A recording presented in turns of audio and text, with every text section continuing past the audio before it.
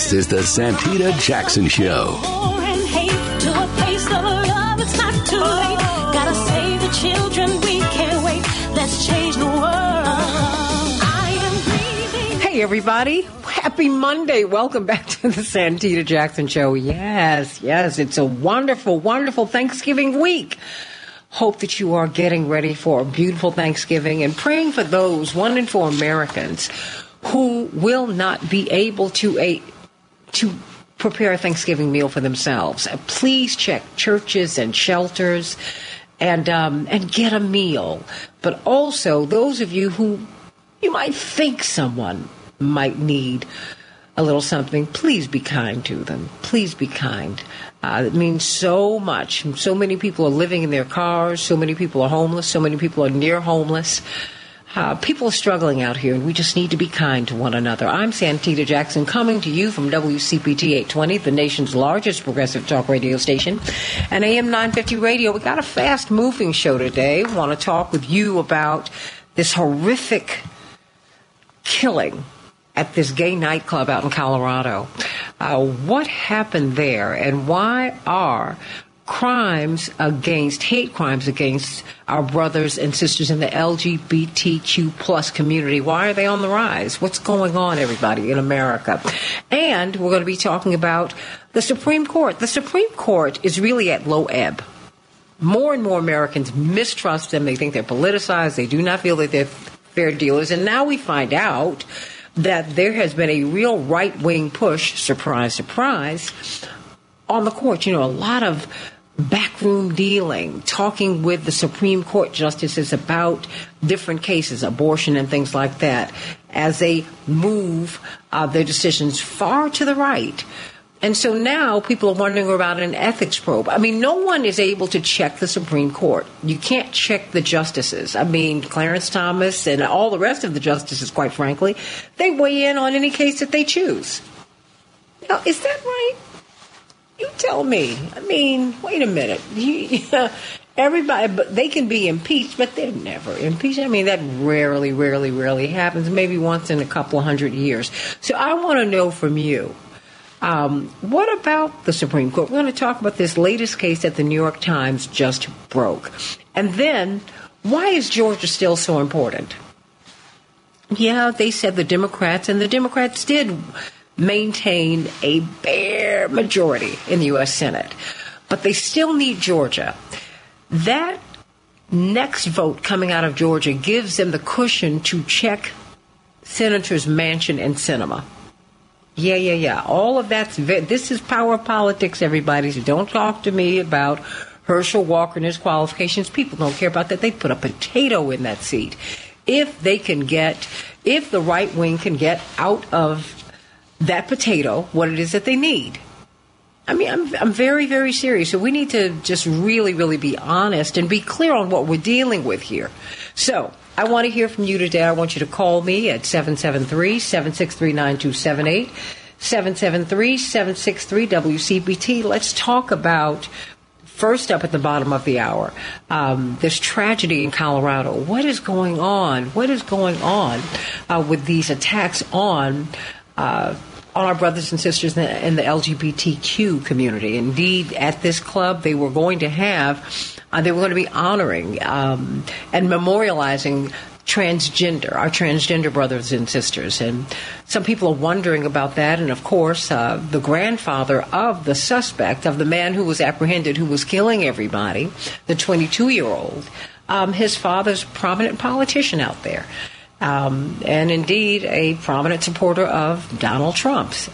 I would not pin that all on Donald Trump. I don't want to do that. But it's just very interesting, the profile that I was reading in the Daily Mail about this gentleman's grandfather. So we're going to be talking about that today. I mean, what possessed him to go into that club and just wearing body armor? Now, if you're going to go in there and kill people, why do you need body armor? If you man up, woman up, if you're going to shoot a bullet, then you need to be able to take one. Yes, I said that.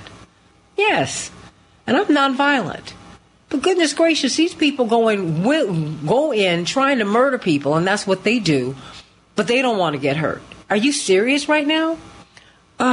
Unbelievable. It is Monday, November 21st, 2022. I'm Santita Jackson. It's a joy to be with you today on this cold day in Chicago. The winter is here, y'all. Ooh, and if you have seen me, I have looked like the snow bunny, and I'm serious about it. In Chicago, we're going to have a high, though, of 44 degrees. It's going to warm up today. It's going to be sunny. Minneapolis, St. Paul, 31 degrees. Mostly sunny, though. In the NFL, look, my heart is broken. My heart is broken. Oh, the Bears. I mean, Pam Morris-Walton, you said they lost by the same number of points that they lost last week. I mean, by a field goal. Falcons 27, the Bears 24. I mean, and it was tied. They were tied up right up until the end. Unbelievable. God bless them. But wow, we're feeling a little bit better than everybody up in Minneapolis, St. Paul. Matt, I am so sorry about what happened with this massacre of the Vikings. Cowboys 40, the Vikings 3. Ooh. Well, in the NBA, the Celtics will be facing off against the Bulls, and the Heat will be facing off against the Timberwolves, and Kyrie Irving has returned to the Brooklyn Nets, everybody.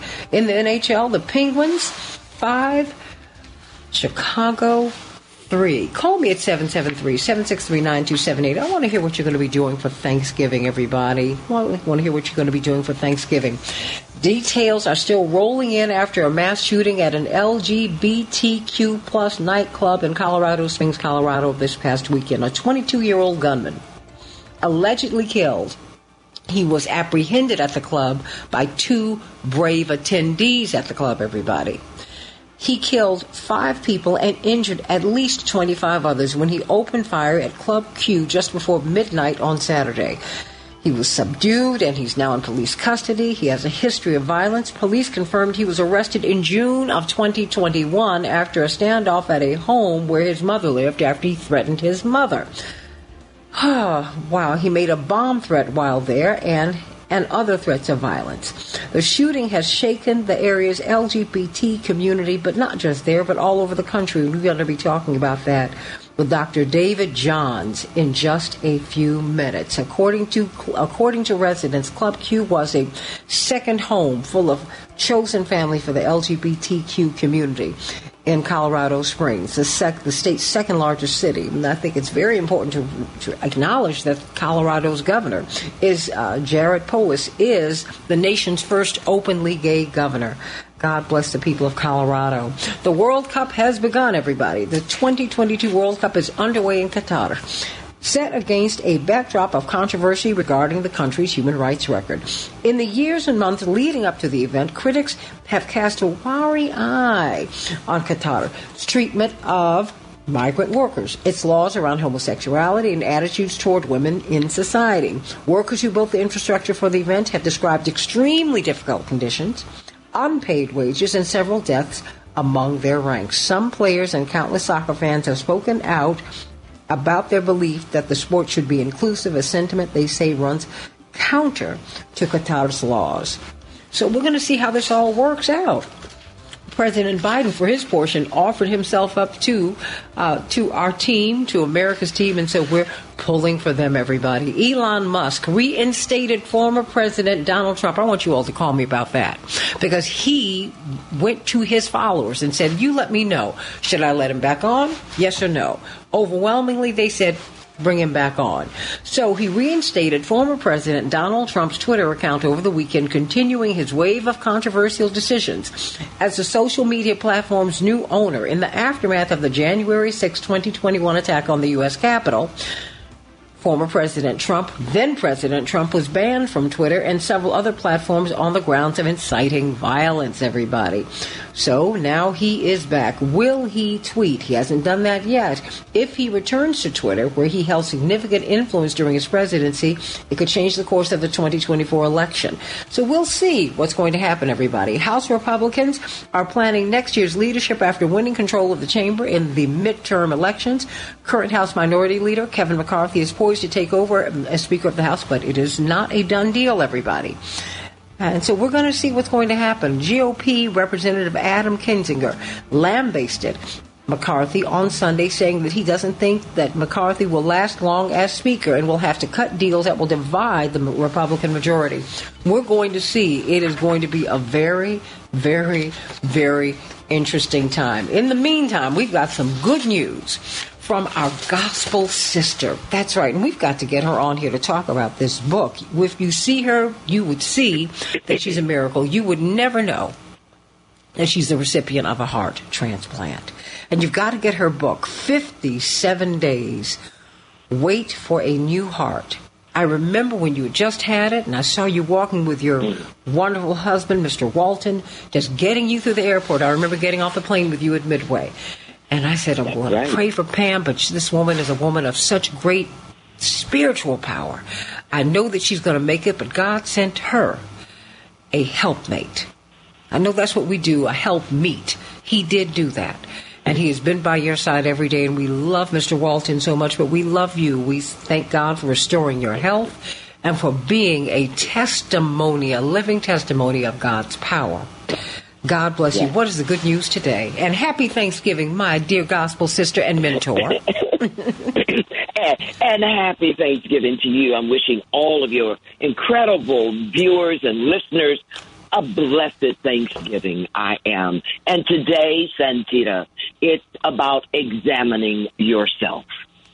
Examining yourself. I believe, now this is Pam, I believe there are 3 questions that sometimes can haunt us. Our deepest desire is that the answer will always be yes. The answer would always be yes. And question 1, did I do the right thing? I hear you speak about what is going on and what has been going on, what just went on in Colorado. Did I do the right thing? Am I doing the right thing now? O.W. Will I do the right thing? Certain scriptures, everybody, certain scriptures spoke to me and got my attention. It got my attention, and it took me out of denial. It took me, Pam, out of denial. Corinthians challenged me by stating, examine yourself. That's in the Bible, those 2 words, in the book of Corinthians. And in the book of Timothy, it encouraged me. One examined me, and the other encouraged me. I want to encourage you this morning, everybody. Stir up the gift that is in thee. Stir up the gift that is in thee. Now, this is what I think we need to do that. In order to examine yourself and stir up that gift and pursue your worthy goal of accomplishing something and having a meaningful life. Having a meaningful life, everybody, begin to ask yourself some of these questions. Are you excited to get up in the morning? Are you excited to get up in the morning? I'm on God's wake-up list every morning, everybody, with Mario's heart. Happy about your life now? Are you happy? This is Thanksgiving week. Are you happy about your life right now? Do you have a purpose in your life to which you are committed? What are you proud about in your life? What are you proud about? We're talking about examining yourself and stirring up the gift that is in thee. What do you love? What do you love? And who do you know for sure loves you?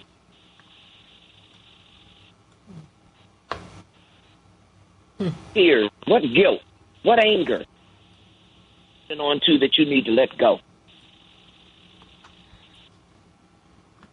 Are you using your talents? Are you using your talents and abilities? Do you feel that what you are doing right now is rewarding? Do you really believe you're helping somebody? Rewarding to yourself? Do you think where you are right now is wonderful? Are you happy with your health?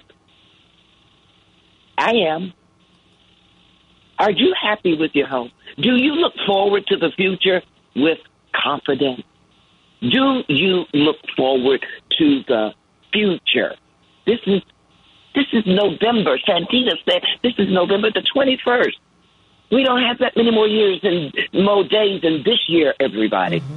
So do you look forward to the future with confidence? I want to say this morning, stir up the gift that is in thee and examine yourself. Thank you, Santita. Amen to that. That's right. We're almost in 2023. Where did the year go? But where did you go? Where are you? Who are you? Oh, everybody, get the book. 57 Days. Wait for a New Heart. It is going to bless you. I'm going to have her back on so she can talk about it. I love you, Pam Morris Walton. I love you, love you. Happy Thanksgiving. Jackson.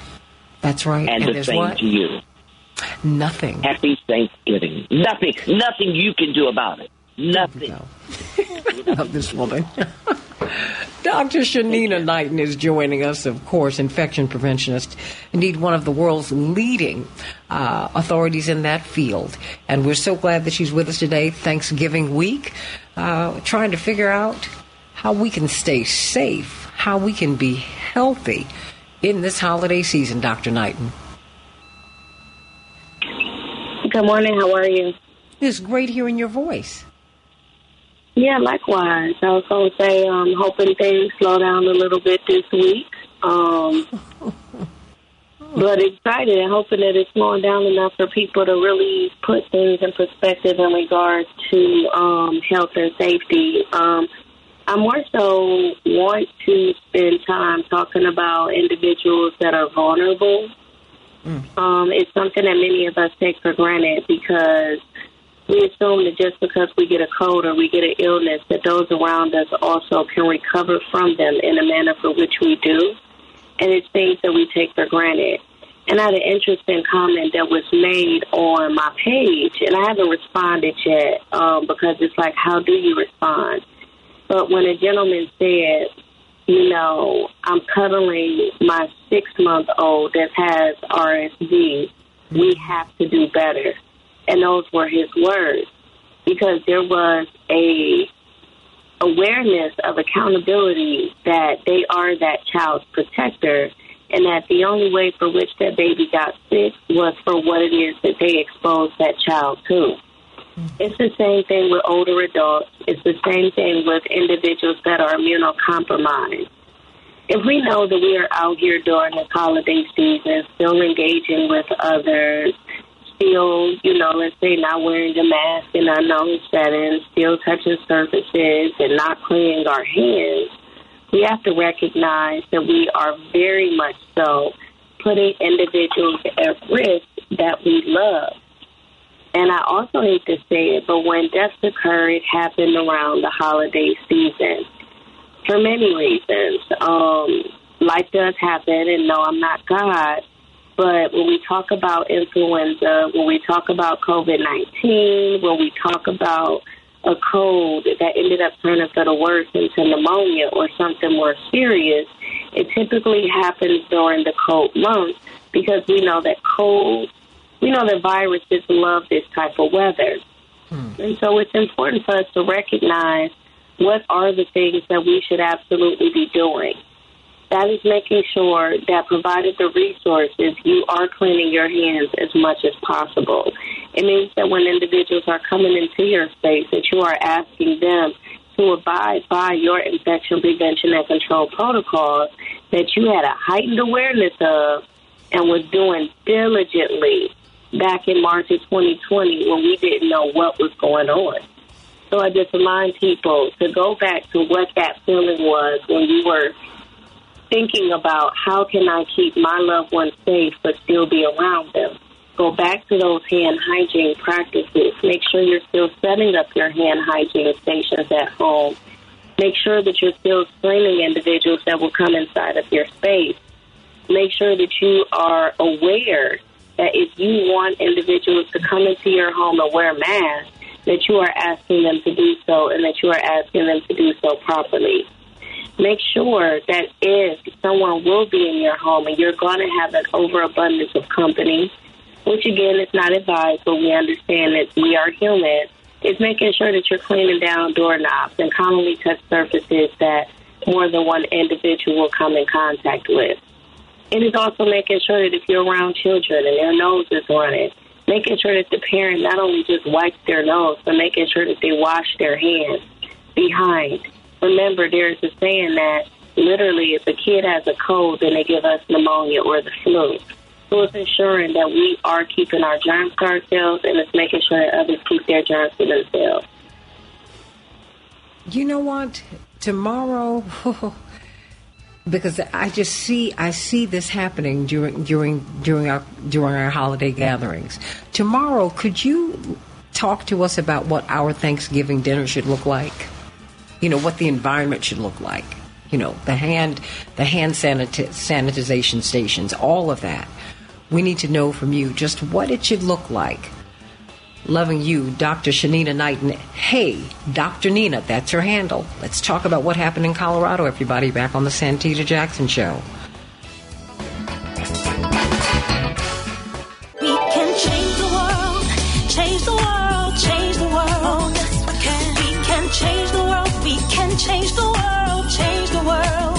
This is the Santita Jackson Show. War and hate to a place of love, it's not too late.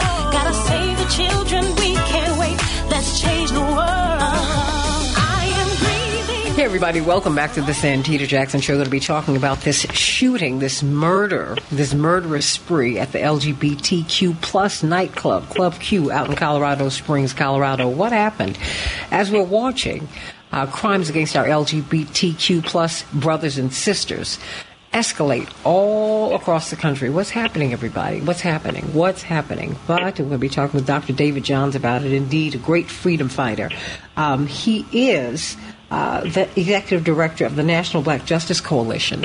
But while he advocates for the LGBTQ community, the black LGBTQ plus community, but he has always worked in the civil rights space. And so I'm so glad to welcome him to the show today. But before we get right to him, it's Thanksgiving week. Are you taking any more orders, Chaparral? No, Santita, we are closed for Thanksgiving. You say you are done. Reached our limit. Yes, we have reached our limit. But after Thanksgiving, we'll be rolling right into Christmas, so you can get your Christmas orders in starting next week. So give us a call at 708-526-4546, 708-526-4546. We can handle all of your turkey, your mac and cheese, your greens, your green beans, as well as also your masticholi, your Cajun pasta, as well as also our sweets, which are sweet potato pie, red velvet cake, caramel cake, German chocolate cake, whatever it is that you need for your holiday needs. Don't hesitate to give us a call, 708-526-4546. We look forward to serving you. Thank you so much, Santita. Oh, love it, love it, love it. I can hear you a little tired. You've been cooking. I can tell. I can hear it. Take care of yourself and get you a little bit of rest, as everyone is getting those great victuals from Chaparral at Celebrations by Us. Everybody, what happened? There was a mass shooting that killed at least 5 people and injured at least 25 others on Saturday night, just before midnight in Colorado Springs, Colorado. What happened? Why did this happen? And it happened just before they were going to celebrate Transgender Remembrance, a day of remembrance. That was to have happened hours later on Sunday. So let's talk about this. What happened at the club? Thankfully, 2 of the attendees at the club apprehended this 22-year-old young man. We need to know what is going on. He walked in body armor, wielding an AR-15, and then commenced a shooting. And in less than 2 minutes, killed 5 people and injured at least 25 others. You know, and all of this back and forth about not mentioning his name, I don't agree with that. I think you need to know who did what. I think you need to find out who their families are. I think you need to know all of those things because they have a story, right? I mean, he has a story. So let's talk about that. with Dr. David Johns. Dr. David Johns, indeed, the executive director of the National Black Justice Coalition. Dr. Johns, welcome back to the show. I'm so glad that you're back with us today. Thank you for having me back. I appreciate the invitation and hate the topic, but I'm happy to be here. I hate the topic. What happened? What? As far as you know, as far as these press reports, it's unfathomable to me. This 22-year-old Anderson Lee Aldrich. I don't know what his thinking came from, and I think that we need to understand these people have names. Unlike many other shows, I believe in calling their names, understanding who they are. I want to know who is your mother, who is your father, what is the environment in which from which you spring. He comes from, at least his grandfather is someone who is conservative, whatever that means, because I think we're all a mix of many things. But talk to me, what happened, and what do you think about this particular crime as we're watching? Hate crimes. This is now, they're saying that we should see this through the lens of a hate crime. What is a hate crime, and why should we look at this through that lens? So specifically, a hate crime is one that is motivated by ignorance, fear, stigma, or phobia of people who are members of a sexual minority community. We should be clear that as long as there have been black people, specific to the audience that we're talking about, and or that I work for, and or the people that I love, as long as there have been black people, we've been beautifully and incredibly diverse. And there's a writer I love, Sambufu Some, who says that in my village of West Africa, while the words lesbian and gay didn't exist, the word gatekeeper did. So I just want to underscore a point you made in your introduction, which is that I have an opportunity now to lead LGBTQIA+ inclusion work, and that has always been civil rights work. I submit for folks who might question that the legacy of Byron Winston, who's the architect of the modern March on Washington, who introduced pacifism to so many of our leaders and who did so much more. I also want people to appreciate that this is not an isolated incident. I was just in Philadelphia at a convening of black male educators, reminding the community that in 2016, on June 13th, I took a train from, after producing the first ever White House Summit for African American LGBTQ+ youth, and I hopped on a train to Philadelphia because we woke up the day after the summit ended to the Post nightclub massacre. On June 12th, 2016, a 29-year-old gunman wounded nearly 60 people. I say that to say these are not isolated incidents. I say that to say that while we may never understand fully the motive or the mindset of the gunmen, we know the conditions that help to create them. So my last point is this. I spent a lot of time over the weekend before this incident thinking about white folks.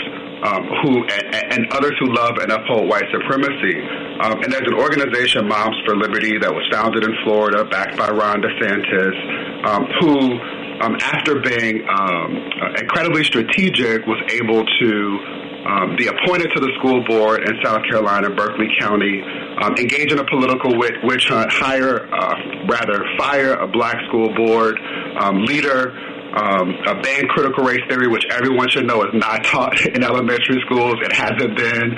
It's something that a few people, including myself, who is someone who has a PhD, studies it. But they did these things to ensure that cultures that allow people to fear and hate that and those which they don't understand persist. And they're doing so knowing that there is state support for people to have access to guns, including those who have violated existing standards that are supposed to make us safer, and because there's still so much more work to do so that we put people over socially constructed identities or over guns in this instance. We're talking with Dr. David Johns about this murderous spree that this young man, 22 years of age, Anderson Lee Aldrich, that he went on. It turns out last year he was arrested because he threatened his mother with a homemade bomb and other weapons last June. And yet there was the record of what he attempted to do was sketchy. We do know, according to this Daily Mail report, that his grandfather is allegedly Randy Vopel, who is a Republican state lawmaker in the California State Assembly. I believe in calling these people's names, Dr. Johns, because I want to know who they are.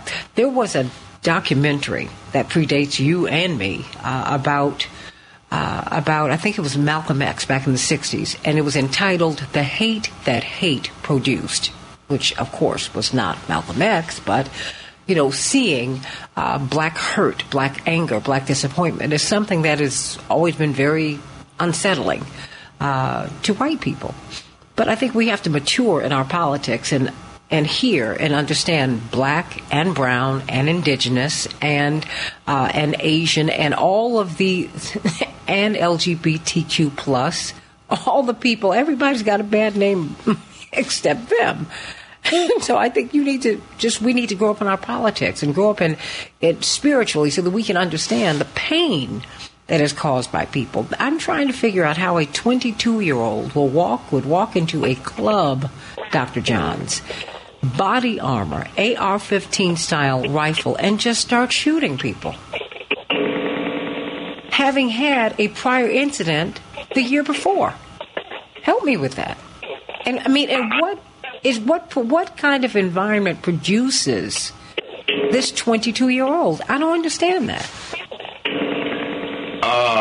Environments that are framed and formed to preserve and perpetuate white supremacy and patriarchy and capitalism.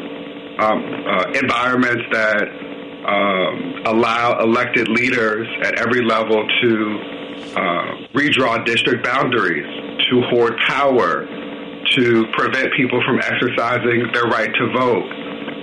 Environments that allow angry moms who are upset at mask mandates and other attempts to keep children safe in the midst of unprecedented pandemics, on top of and during pandemics like white supremacy, who then organize into groups like Moms for Liberty and make it difficult for competent educators who actually understand child development to do their job. And states where attorney generals weaponize and criminalize laws to put in prison parents and caregivers who prioritize care for their children over people's personal feelings that are rooted in ignorance and hate. Those are the conditions that create gunmen and that allow for routine shootings in schools and other places like clubs that should be safe spaces.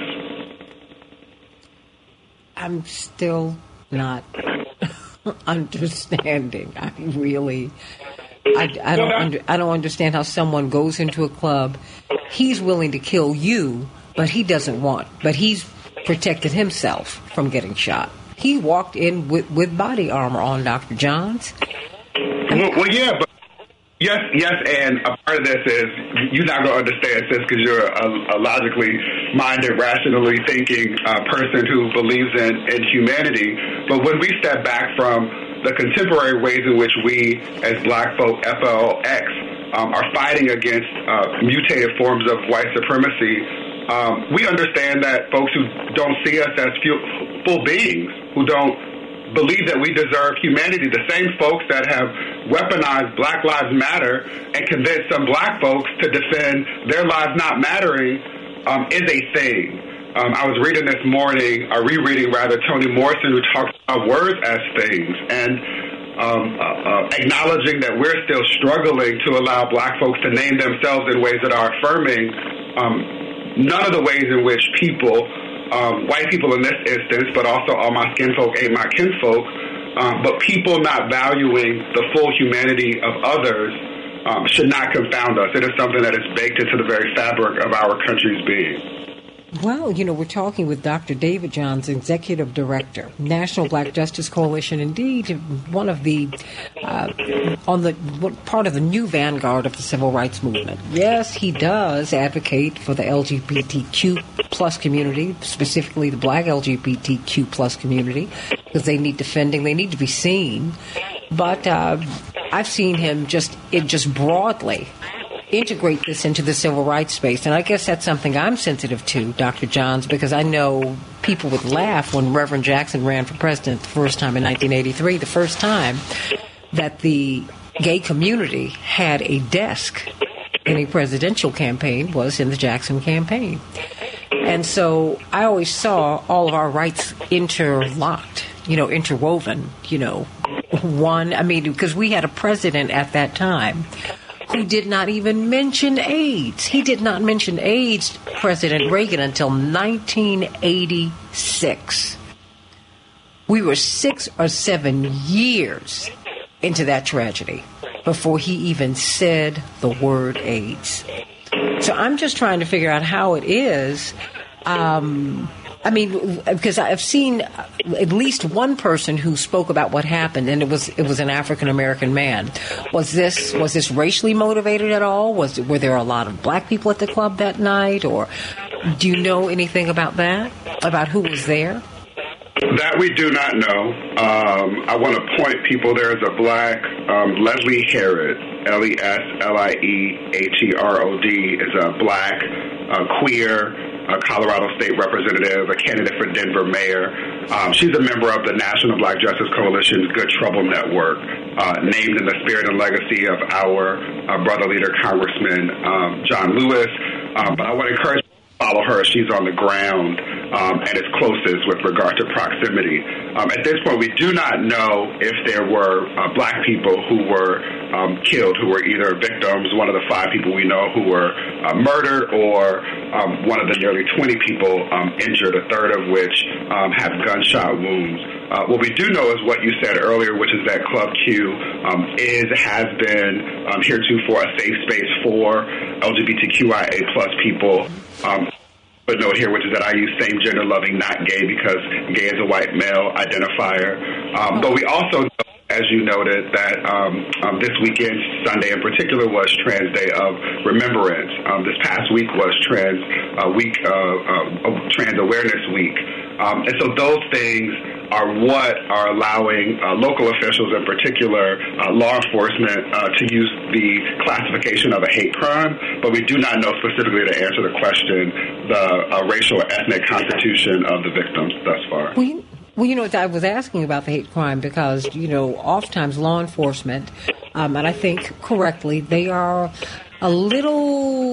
very cautious about saying that they're investigating a crime as a hate crime. But immediately, the law enforcement community said, no, we are looking at this through that lens. We're not calling it a hate crime yet, but we are looking at it through that lens. Let me ask you this.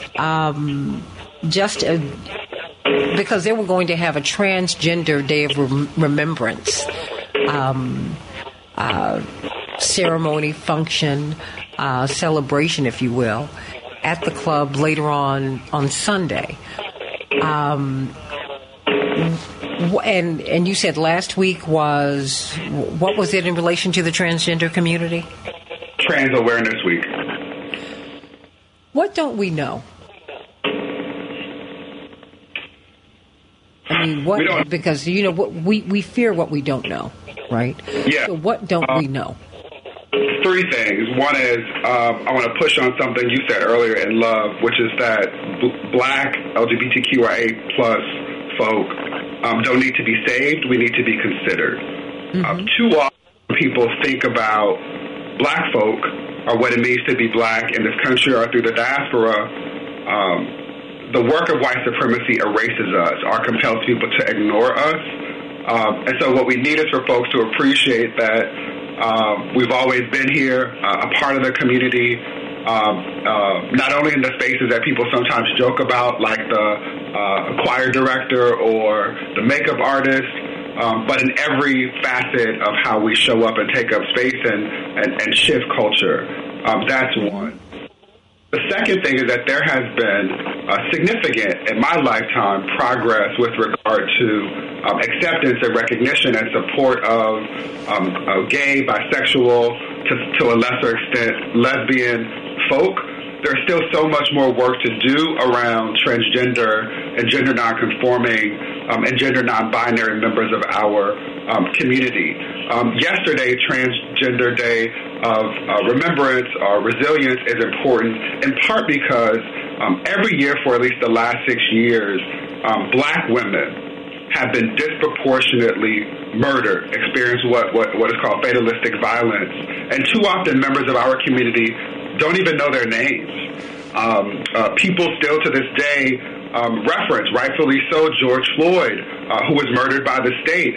But the same week that George Floyd was murdered, a Black trans man named Tony McDade was murdered by the Tallahassee Police Department.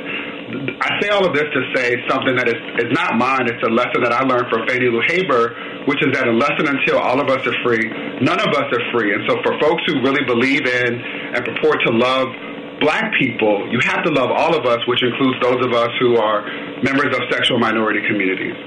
Well, I guess I was, and correct me whenever I am not on point, because I'm not a member of the community. So as things evolve, there are things that I miss. One thing that I have not missed is that I grew up in an environment, Dr. Johns, in which I grew up with everybody. I grew up in the church. I grew up in the civil rights movement. I knew, praise the Lord, Bayard Rustin, and so many other people who were not out necessarily, but they were out to their friends when we just knew them. And they were embraced, they were accepted. And so a lot of the pushback that I hear discussed in the Black community, while we have our problems, quite frankly, that's something that I just have not seen. But I want to know, how can we get from where we are just generally as a society to where we need to be? Because what happened on Saturday night, like you said, it's not an isolated incident. This is something that happens far too often, whether it's in aggregate or whether it's individual. Where do we go from here? I hope you hear my heart when I say that I love and appreciate you, and the way in which you show up to have these conversations. The easiest thing to do is to not ask the question that you just asked, or to host to have this conversation about this incident and how it provides us as a community to sit with each other and to think critically. So practically, there are three things. One is to ask the questions that you're asking. Now, what about the question that I asked was off base? Tell me. No, I was trying to say the exact opposite. Asking the very thing to do, and in particular, I was trying to double down to ensure that what I said earlier in terms of what I want to push on with love is something that I receive and I appreciate. Oh, sure. But I'm just letting you know that even when I air, tell me. And what I'm saying to you, that you have it, that you were. That having an open heart, demonstrating compassion and competence, and seeking to understand and or to simply engage in conversation is what we all need to do more frequently. At this point, all of us should have friends that are incredibly diverse, that can challenge us, that we can have conversations about seeking to learn about experiences that are foreign from ours. There are so many books and resources that exist that have been written by members of our community that people should have and have access to. I referenced earlier Sambufu Some, who wrote The Spirit of Intimacy. I believe you and I have talked about her on this platform before. The young man, Robert Patterson, who wrote a book called The Prophet. There are films about our experience. I tell people all the time to watch Moonlight and the film Pariah. Moving past the fear that some people learn, sometimes as a way that people have weaponized religion to suggest that we shouldn't be in community with us, is really the core of it all. And I want to offer up the National Black Justice Coalition. We're nbjc.org. There are a ton of resources that we have on our website that I hope are useful to people in this regard, including a terminology guide, something that says, here are terms that help to facilitate these types of conversations. And here are terms that you should avoid. You and I were talking offline about an epidemiologist, and you mentioned the early challenges at the introduction of the HIV/AIDS epidemic. One of the things that vexes me is that Black people are still dying as a result of HIV/AIDS today, which doesn't have to be the case. It's not just Black queer people, it's Black women, Black straight women, Black cis and so us talking about these things is an incredibly important step to us addressing some of these persistent problems. And dealing with, discrimination in the medical community that persists. I have a dear friend who I had on the show who I met over in Brussels. And before he went on the road, Dimitri, and we talked about this on my air, and he said, I tried to get prep before I went on the road with the Book of Mormon. Brilliant artist. And the doctor wouldn't give it to him. And then he contracted HIV. He's doing well, praise God. But I think about that, and just hearing that just infuriated me. I said, wait a minute. Here you wanted to get this prophylactic medicine, and no one would give it to you? Are you serious right now? I felt like at the beginning of the COVID crisis, when black folks and brown folks and working class people could not get tested. So I want you to come back to the show so that we can continue to have these conversations and just help to open our eyes, and so that we can begin to braid in all of these movements into one. Because as my father said more than 40 years ago, everybody's got a patch. And your patch is strong, but it just ain't big enough. We have to stitch them all together and come up with a wonderful quilt. And that way, when you're safe, David Johns, then I'm safe. And when I'm safe, you're safe. I'm sending you much love today. Sending you much love. And thank you for being with us today. And consider this your home. Can't wait to have you back. Maybe one day you'll go through the terminology with us, right? Look forward to it. Okay, because this is an LGBTQ plus affirmed station. So this is your home. Just remember that, okay? Thank you. I appreciate all of you. Sending you much love, my dear, dear, dear. How can we get in contact with you? What is your website? I appreciate it. It's NBJC, the National Black Justice Coalition.org, and we are at NBJC on the move across digital platforms. Okay, that's where I'm signed up. There we go. Everybody sending you much love. And everybody call me at 773-763-9278. Let's talk about what's happening with the Supreme Court and Georgia. Back in just a minute. We can change the world, change the world, change the world. Oh, yes, we can. We can change the world, we can change the world, change the world. This is the Santita Jackson Show. War and hate to a place of love, it's not too late. Gotta save the children, we can't wait. Let's change the world. I am breathing. Hey, everybody, welcome back to the Santita Jackson Show. It's Thanksgiving week. Yay! Monday, November 21st, 2022. Let us be mindful of those people who are without food. 1 in 4 Americans this year, sadly, will not be celebrating Thanksgiving. They cannot afford to buy the turkey and all of the fixings. Encourage people. Maybe you might want to leave some food outside someone's door. Someone left groceries outside of my father's door. My grandmother and grandfather were unemployed one Christmas, and Mr. Dave from down the street, a man who I got to know, who my grandmother, because she was literate and educated, she filled out his relief papers. And that particular Christmas, because he knew my grandparents were struggling and my great-grandmother too, he went and brought them groceries and left it on the front porch. My grandmother wouldn't put it away because she said it didn't belong to us. I'm going to find out who this belongs to. He said, no, it belongs to you because I just got my first check because of you. Oh, God is in the blessing business, everybody. Please bless somebody today. Bless somebody today. Certainly make sure that people know that there are places where they can go get a meal. But let us heal the structural inequalities that make it possible for 1 in 4 Americans not to get Thanksgiving meals this year. Something's not right. If it happens that frequently, there's something wrong with the system, not the people in it.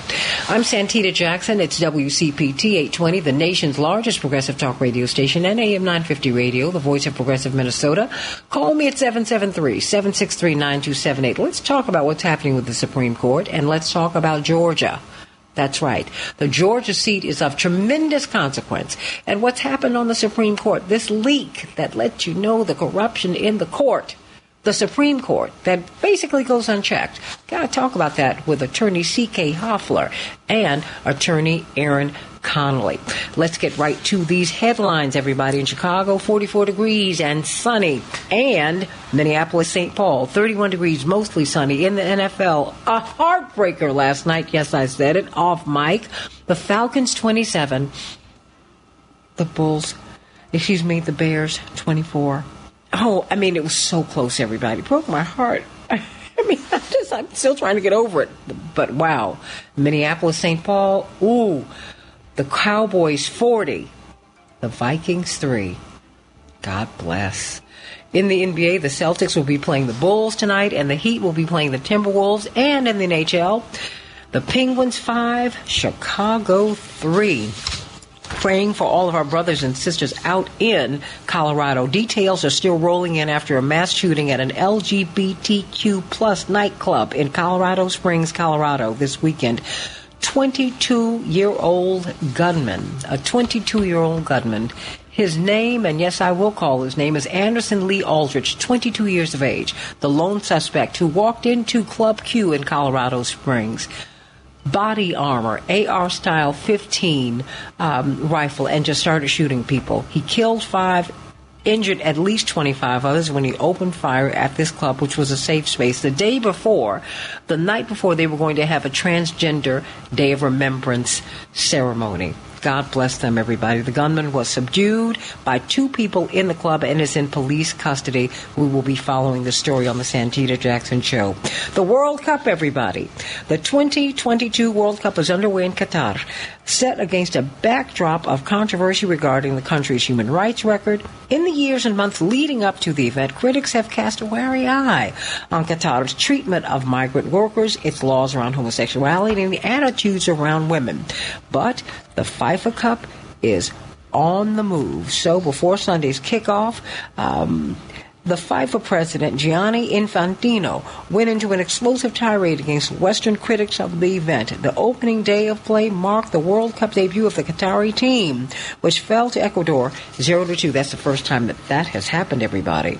Elon Musk has reinstated former President Donald Trump's Twitter account over the weekend, after asking his followers, should he allow him back on the platform, yes or no. They overwhelmingly voted to put him back on, along with some other controversial persons. But we will see how all of this works. He's continuing his wave of controversial decisions as a social media platform's new owner.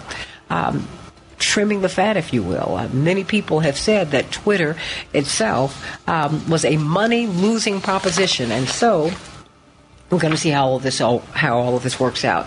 Let's get to what's happening on the Supreme Court. I think we need to find out what is the deal. There's a call for an ethics probe following this bombshell report from the New York Times. Advocates for court reform on Saturday called for Congress to investigate allegations that Supreme Court Justice Alito, who wrote the Roe v. Wade, the Dobbs decision that struck down Roe v. Wade, he leaked a 2014 ruling to a right-wing donor after the New York Times reported this, everybody. What do you think about that?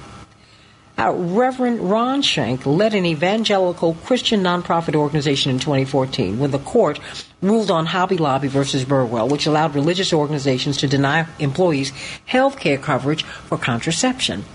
And the Times spent months investigating Reverend Shank's claim, which he also detailed in a letter to Chief Justice Roberts in June, that Alito leaked the court's decision in the case to one of his top donors 3 weeks before the ruling was publicly announced. What do you think about that, everybody?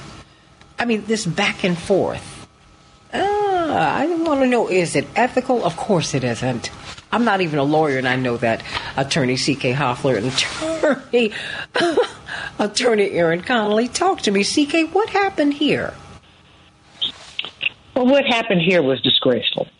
And I say disgraceful because the U.S. Supreme Court is the top court of the land, the most powerful judicial entity that we have in this country.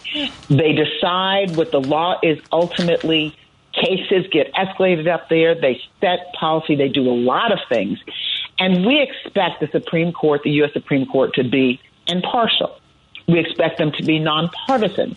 We expect them to really, really have the interests of the people at hand and to operate in a way that passed the smell test. I'm just going to get right basic. It passed the smell test.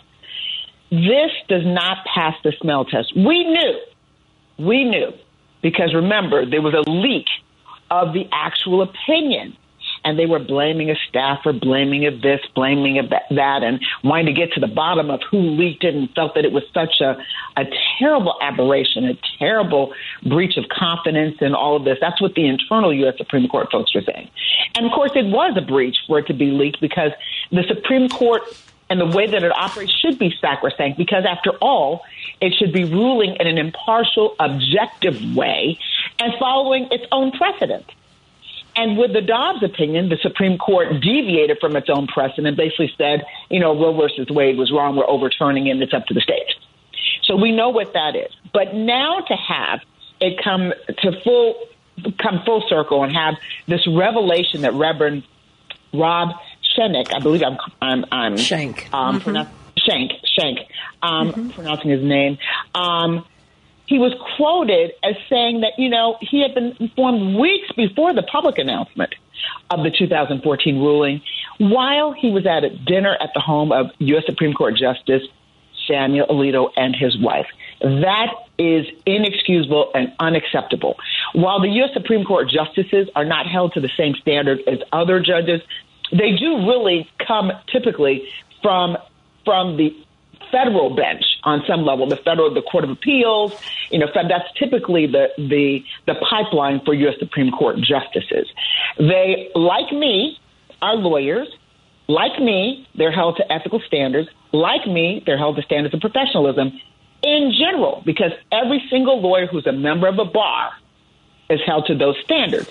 Now, when you do escalate up to the U.S. Supreme Court, we know that things are very fuzzy, very fluid. We see U.S. Supreme Court justices who do not recuse themselves when they clearly have a conflict. But CK, stop, slow down, because I'm just a layperson here. How is it they're allowed to do that? Wait a minute. These people set the bar for our legal system. They set the bar, and then they don't meet it. They don't clear it. They don't recuse themselves from cases in which they have clear conflicts of interest. Clear. I mean, this is not... Clarence Thomas is not the only one on the court doing this. They have all done this. The only one on the court. They have book deals, and they rule. I mean, even the liberal ones rule on a book company with which at least one or two of them had contracts. I'm like, what are you doing? What is that? Right. Come on. How am I supposed to trust the system when this is happening at the highest level, CK? And that's why people don't trust the system. They don't trust the U.S. Supreme Court. They don't trust the justices. They do think the U.S. Supreme Court has become a political animal where there are people that are on the U.S. Supreme Court who were put in there just for political purposes to neutralize one side or the other. So there's been a grave wave of distrust for the U.S. Supreme Court right now. And that puts into question our entire system. We were taught in civics, many of us were taught, that there's a judiciary, there's a legislative branch, and there's three branches of government. But for purposes of today, that judiciary is supposed to be part of the checks and balances of our system, a tripartite system, three branches of government, all intertwined, and they're all accountable to someone. But the U.S. Supreme Court appears not to be accountable to anyone. To anybody. Because what are the ramifications? So what can we do? Now, we're asking for investigations. The people are asking for Congress to investigate. So let's say Congress investigates and finds that there's been some aberration. I doubt they'll find something illegal, but some type of ethical or professionalism aberration or violation. Well, what's going to happen? You don't need to be a lawyer to know that something smells. But what would happen? What power does the U.S. Congress, or what power does the administration have to put the U.S. Supreme Court in check? What power does the executive branch have? What power does the legislative branch have to put the U.S. Supreme Court in check? I would say very limited powers, unless there's something that is so exceptional, like, I don't know, and I don't even know if this would pass muster. If a U.S. Supreme Court justice had a gun and shot someone in the head, well, perhaps that would shock the conscience, and perhaps then we could see where there could be action taken. But for something like this, which goes to the heart of the trust and the confidence that people have of the U.S. Supreme Court, I personally don't see where there will be accountability. I believe many of the justices have just run amok, And I want to start with, I think Justice Alito, he has a lot to be, has a lot to say. He has a lot to answer for. Will he answer for it? Probably not. He's not going to step down. But by the way, before this was leaked, I thought he had a lot to answer for anyway. That opinion reeked of partisanship. It reeked of, in my impression, racial animus. It reeked of gender animus. It reeked of animus towards anyone. And by the way, has he looked at himself in the mirror? I digress. Anyone? CK. They could be, but they can be impeached. Why do we not impeach them and then push them off the court? They can technically be impeached, but they're not going to be forced off the court. Let me just pose a question hypothetically. We have presidents who can be impeached. How many presidents in recent history who have been impeached have actually been forced out of the presidency? Zero. And so, based on the impeachment process, don't talk about Nixon because it didn't go through that way. We've had many presidents have been impeached, not once, but twice, but they have never been forced out of office. There's not, and I hate to be a voice of gloom and doom, but I'm a realist.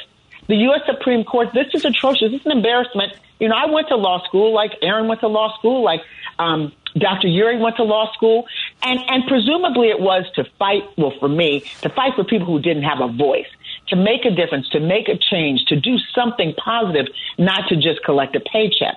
There's nothing wrong with just collecting a paycheck. But I went to law school for a lot of other reasons as well. And presumably when you are a public servant, you are giving your life as a professional to the public. You have to earn public trust. You get public trust. You escalate up. These Supreme Court justices, for the most part, have escalated up as public servants, as judges. And they have been held as judges before they got to the U.S. Supreme Court to a level of ethics and professionalism because there is a check on federal judges, perhaps not as much as state judges and other judges, but federal judges and judges on the Court of Appeal, there is a check and balances. There is accountability. They will be held accountable for really bad behavior, violations, ethical and professional and otherwise.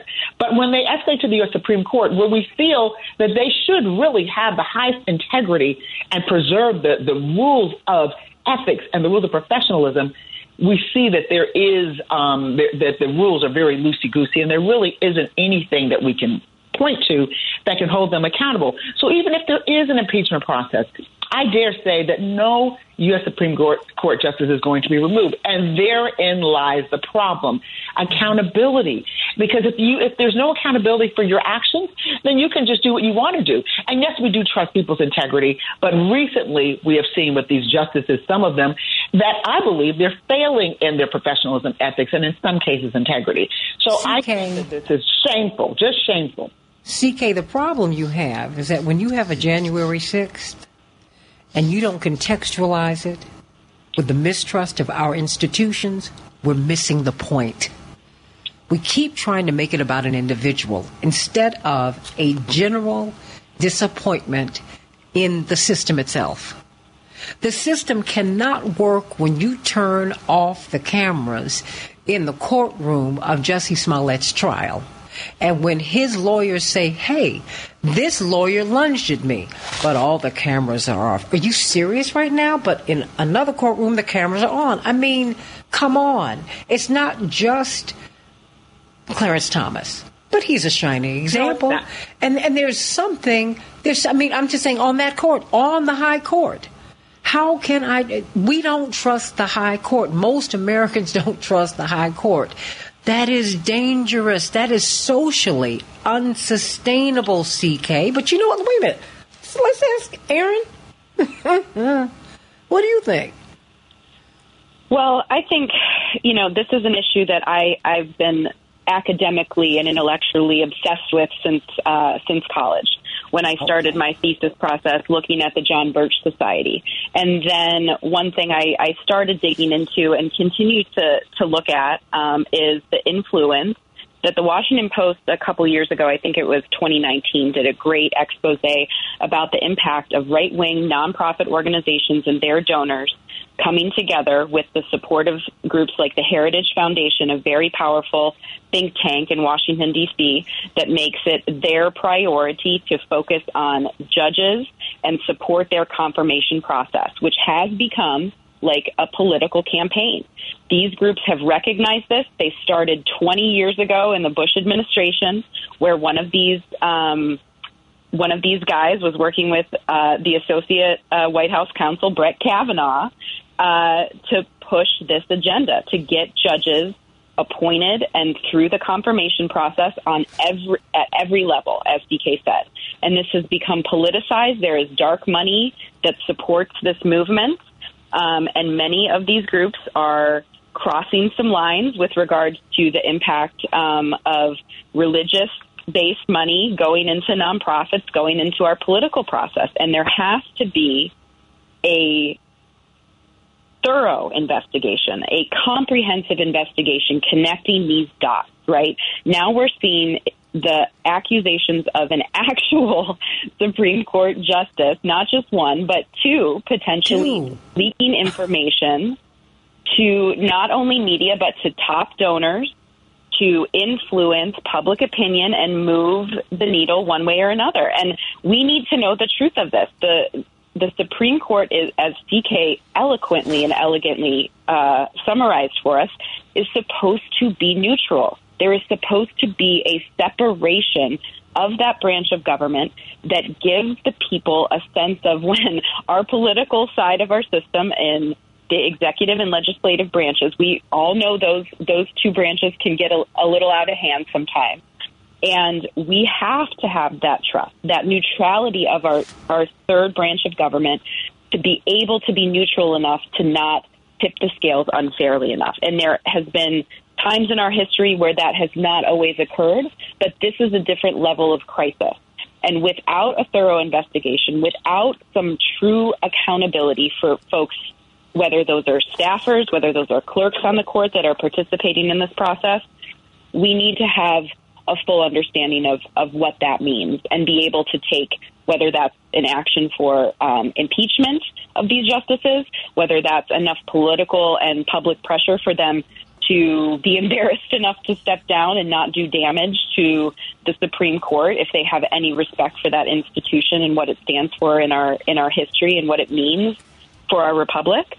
That doesn't seem to be likely based on what we've seen from Justice Thomas especially, and the actions of he and his wife, Virginia Thomas, which we talked about many times on your show, Santita.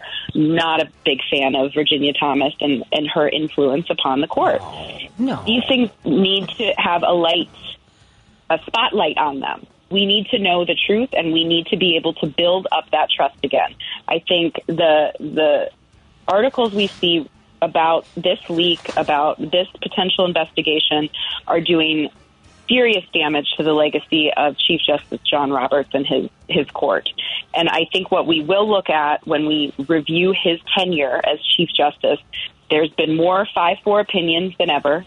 He has not been able to build any sort of consensus or camaraderie among those justices that create the type of lab environment where we're really digging into big legal issues and doing what's right for the law. There is an answer in all of this.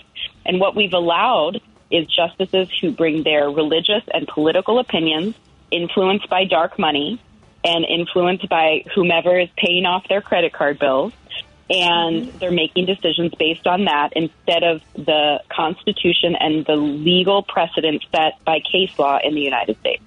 Well, you know what? What do you think, everybody? Jewel and Paul, I'm going to come to you. I know you have comments about guns and all kinds of things, and I'm going to take those comments. But what do you think about this? What do you think about this? Maybe we'll get to Senator Warnock and everybody tomorrow, CK. But because I think this is big. This is really, really big. If you want to look at all of this social unrest and instability in America, this is part of the reason. Part of the reason. Not only are people mistrustful of the court is not trustworthy. the Supreme Court. That's dangerous. Back with more of the Santita Jackson Show in just a minute.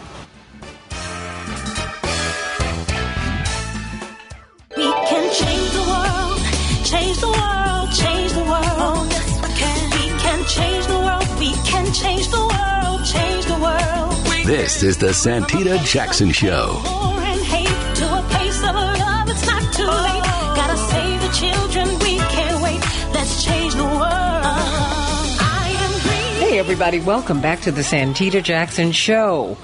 Talking about the Supreme Court and just do they have integrity? So many of us believe that they do not. And now we're seeing that the Supreme Court is investigating an extraordinary leak this spring of the decision that overturned the Roe v. Wade decision, okay? But in a letter to Chief Justice, let me read to you from the New York Times. In a letter to Chief Justice John G. Roberts Jr.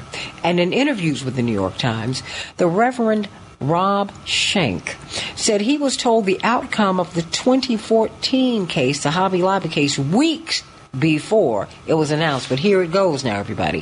He used that information. He then used that information to prepare a public relations push. Records show. And he said that at the last minute, he tipped off the president of Hobby Lobby. This was the case that was before the court. His case. The craft store chain owned by Christian evangelicals. And they ended up winning the case. What do you think about that? Now there are calls for ethics probes, multiple, of the Supreme Court. Yeah, I think that needs to happen, everybody. I think that needs to happen, and we need to talk about that. We need to talk about the integrity that is non-existent on the U.S. Supreme Court. How can we trust the system if you have all of this inside dealing with Supreme Court justices, including the chief? They tell their friends, and no, we're going to work this out. Are you serious? In the Supreme Court? And these men and women have lifetime appointments, and it's hard to get them out of those jobs? Are you for real? And they don't recuse themselves from cases where they have conflicts of interest? Really? How does that work? How's that supposed to work? They already don't have cameras in the courtroom, CK. And Attorney C.K. Hoffler and Attorney Aaron Connolly and Reverend Dr. Todd Urey, so you can't see. They're so sacred you can't see inside the courtroom that you're paying for? 773-763-9278. Because, see, I want to see what they're doing. I want to see their facial expressions. I want to see all of it. And I want to know what their interests are. And they don't have to say anything to anybody, and they don't. Shameful. Jewel, what's on your mind, sweetie?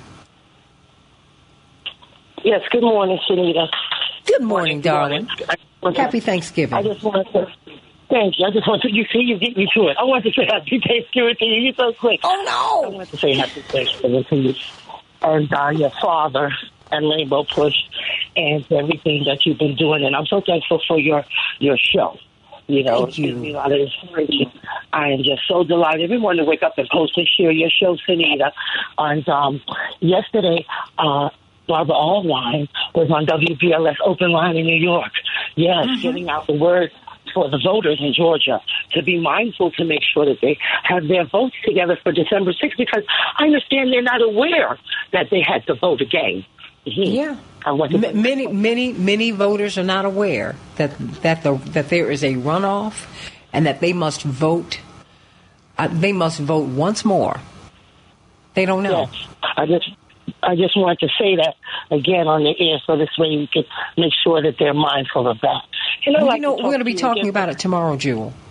We are. We're going to really be pushing that tomorrow. Okay. Yes, that's very crucial. That's extremely important because, we need a lot of things to go forward, and that's the crucifix of it. We have to get that first. I love you, Jewel. I love you. And happy Thanksgiving, my dear sister. You call back tomorrow, okay, when we talk about this. Most definitely. Thanks, and I will have a blessed day. You too. I loved Jewel. Saw her when I was up in New York, and she was at that event where you and I were, CK, and Reverend Dr. Urey. at the stock exchange, and I just love Jewel. Everybody, let's talk about this call for an ethics probe following this bombshell report. I mean, Reverend Schenck recruited wealthy donors, and he encouraged them to invite some of the justices to have dinner, to their vacation homes or to private clubs.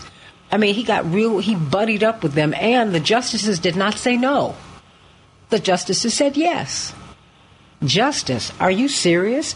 Reverend Dr. Uri, what do you make of this yet another breach of the court? We're beginning to see a lot of things that we don't want to see, but it's real. Reverend Dr. Uri. Well, there's the breach of the court. There's the wider issue. Good morning first, and Tina, to you and your guests. I mean, it's such an important issue to look at, right? Because attempts to influence the political process writ large, right? Not just how policy's made, but who sits in positions to oversee how policy is enforced. That's not a new thing. We never really had anyone to say that our suspicions had been confirmed. Here it appears that there's someone who is willing, for whatever reason, to confirm that this isn't new. I would say that that part that is not new isn't really shocking.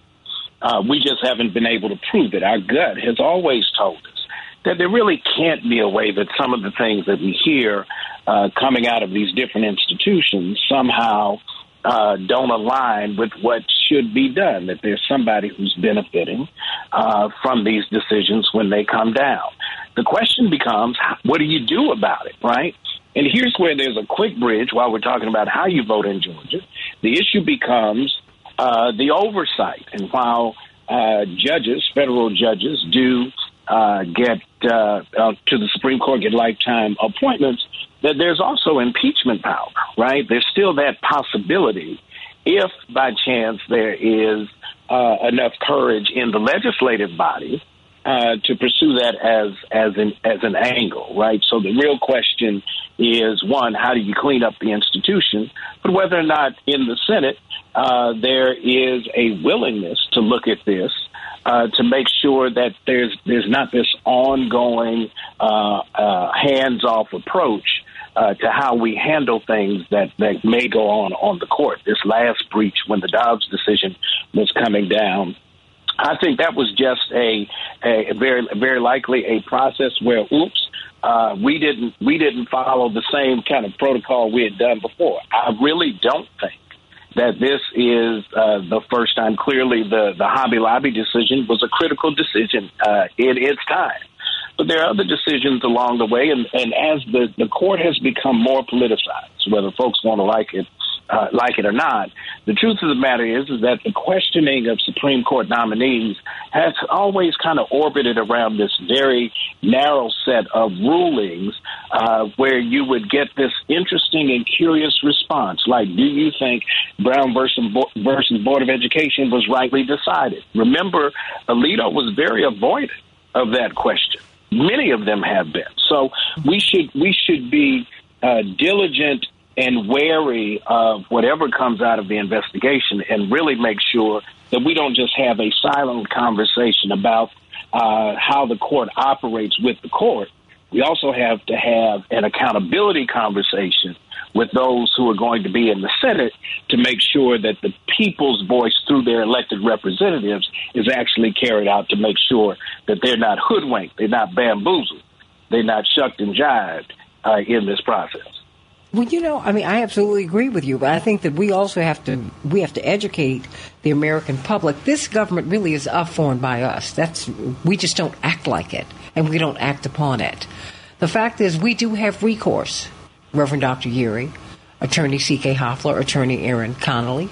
We can impeach people, and we actually do have the power to get people out of office. Sometimes I think, as Nelson Mandela said, our light is just too frightening for us, the power that we wield, because we have a problem. I mean, I understand how monarchies exist and oligarchies exist, because we have a tendency to elevate people above ourselves. Don't do it with God as much. We do it with people. Yes. I mean, this is ridiculous, because we do have recourse, CK.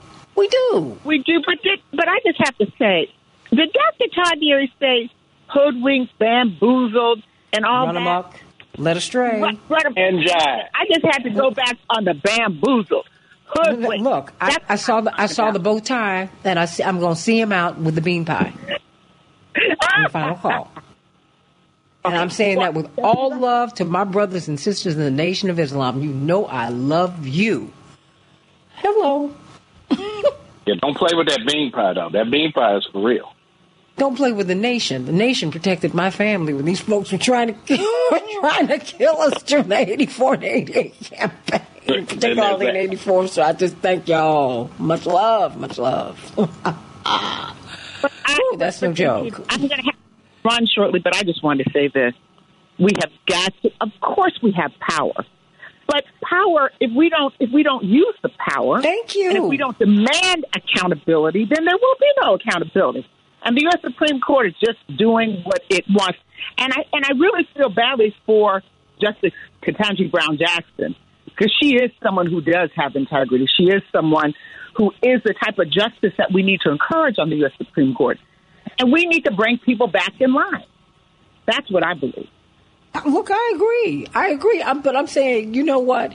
She will not be safe if the corruption on the court is not called out and if people are not told what it is that they can do to get these justices off the court who are unjust.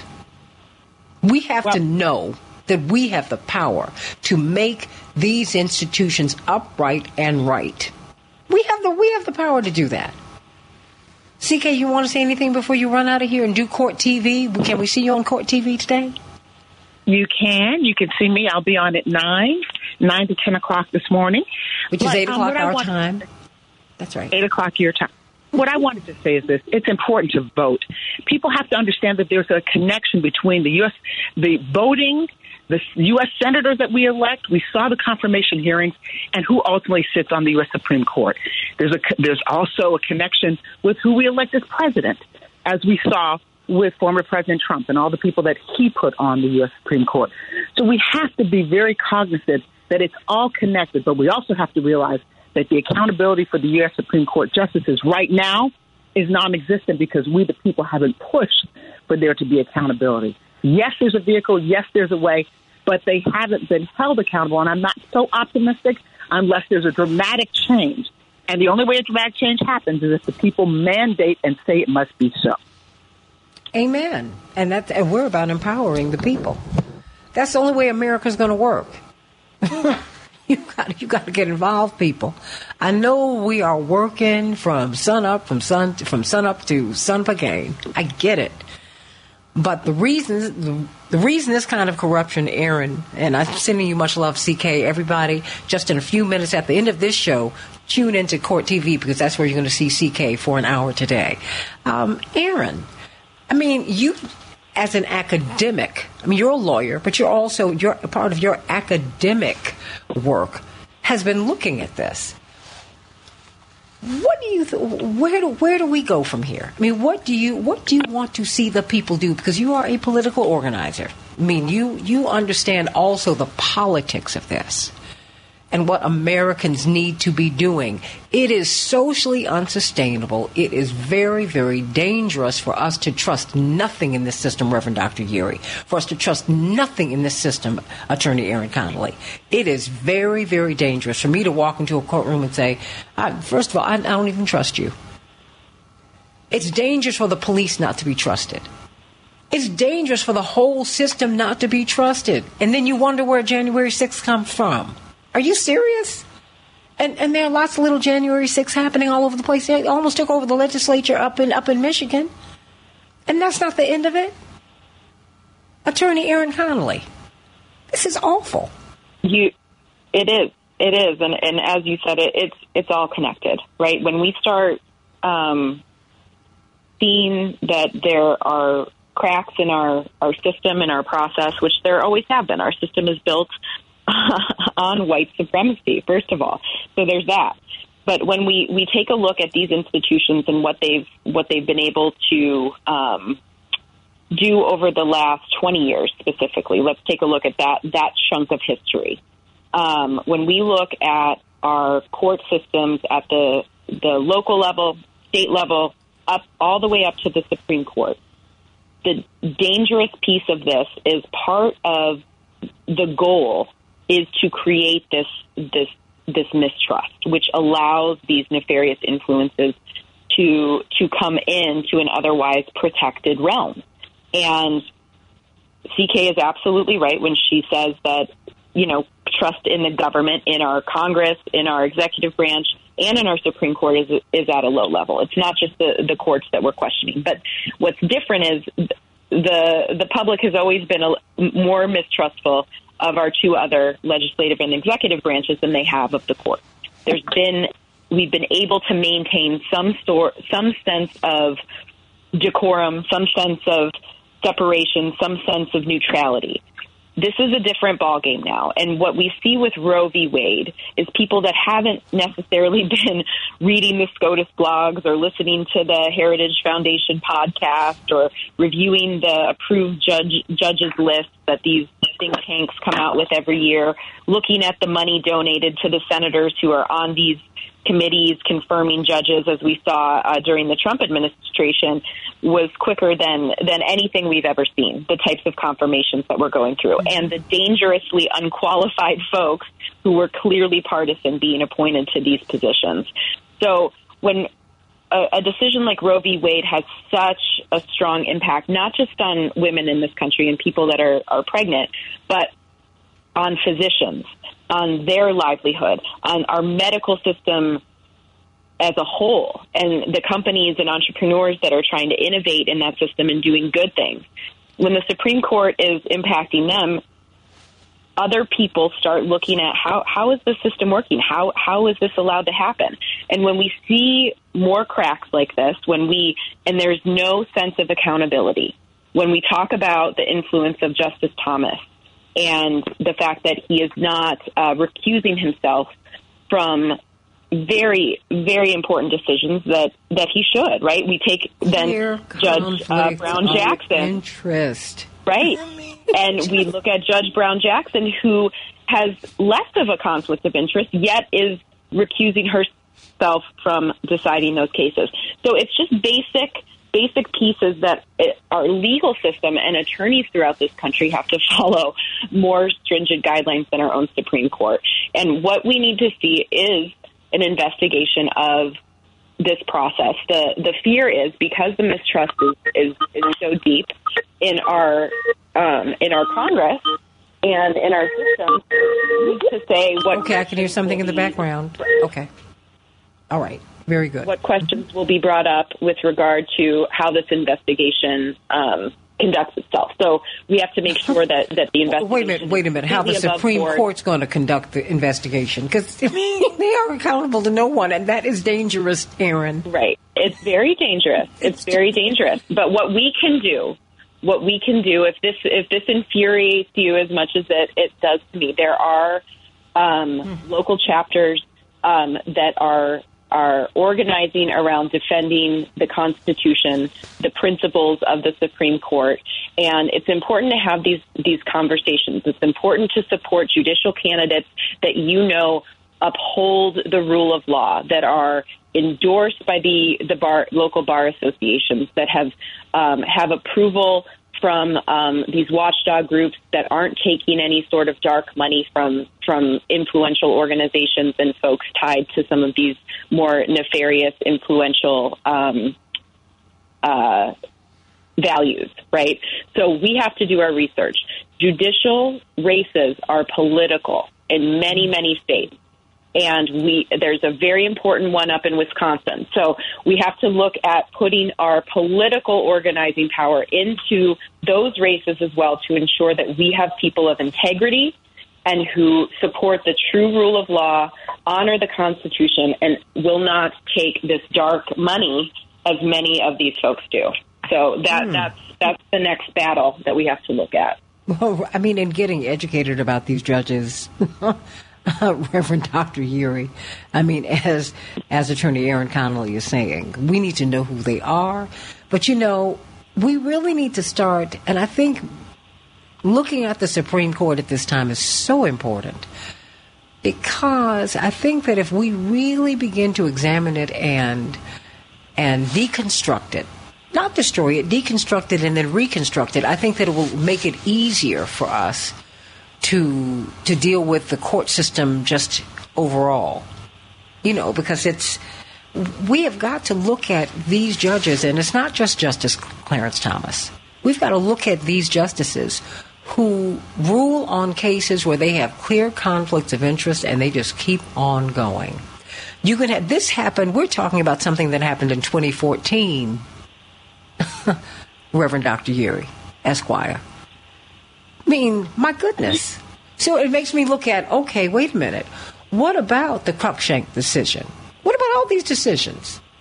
Who are you people? And how are you making decisions that most Americans with which we disagree? Most Americans at least support choice. Choice.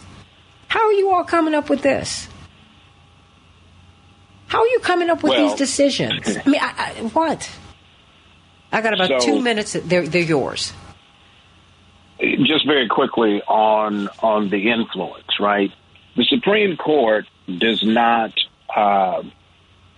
monitor poll, right? The polling of the court is what's closest to them, right? That's why the influential could have an audience. If you look at Reverend Dr. Shank's letter to the justice, he said, "I've met you several times. Hello. But I was close enough to have you." So who gets in at your vacation home, in the private club, over dinner, over lunch? Let me go back and take you back a little bit to a term where there was a news story that one executive office holder who happened to have been vice president at the time and Justice Alito liked to go hunting together. Ooh. Gonna put that right there, right? So when we start looking at how these things don't cross-pollinate, they cross-contaminate, and here's how they do it: one controls the scrutiny, the other controls the outcome, and when there is no accountability put in place by the people's choosing, right? And here's where you got to have elected officials of courage. At the end of the day, it does no good to have rules if no one's going to abide by them. And so part of this conversation, as we're looking at these various offices, and Aaron is exactly right, we've got to start making the preparation to vote at the local, state, and federal level has to be a collective enterprise. One, when you get there, you've seen the commercials, but you haven't seen the entire ballot. And then when you get the ballot, you're overwhelmed by all of the questions that it's asking you, including which judges do you retain, which judges do you get rid of.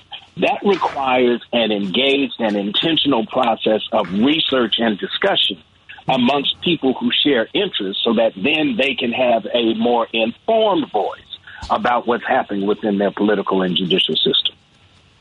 Well, you know what, everybody? I think we need to step back. Look, America is yours. It's yours. It belongs to you.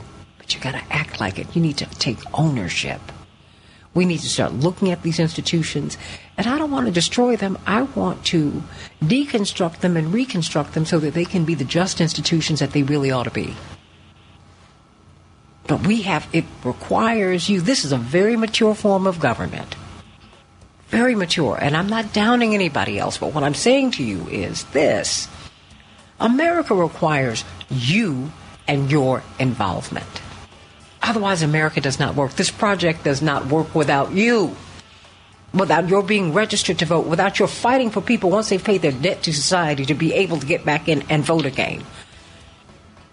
We have got to eliminate slavery in America. No prisoner, no human being should be enslaved. Even when you're in prison. That shouldn't happen. We're the ones who have the control. Justice Alito doesn't have the control. Justice Roberts does not have the control. Justice Thomas does not have the control. Justice Ketanji Brown doesn't have the control. You have the control. You have the power. Get registered to vote. Get serious about the vote and find out who you're voting for. They work for you. The president works for you, for heaven's sake.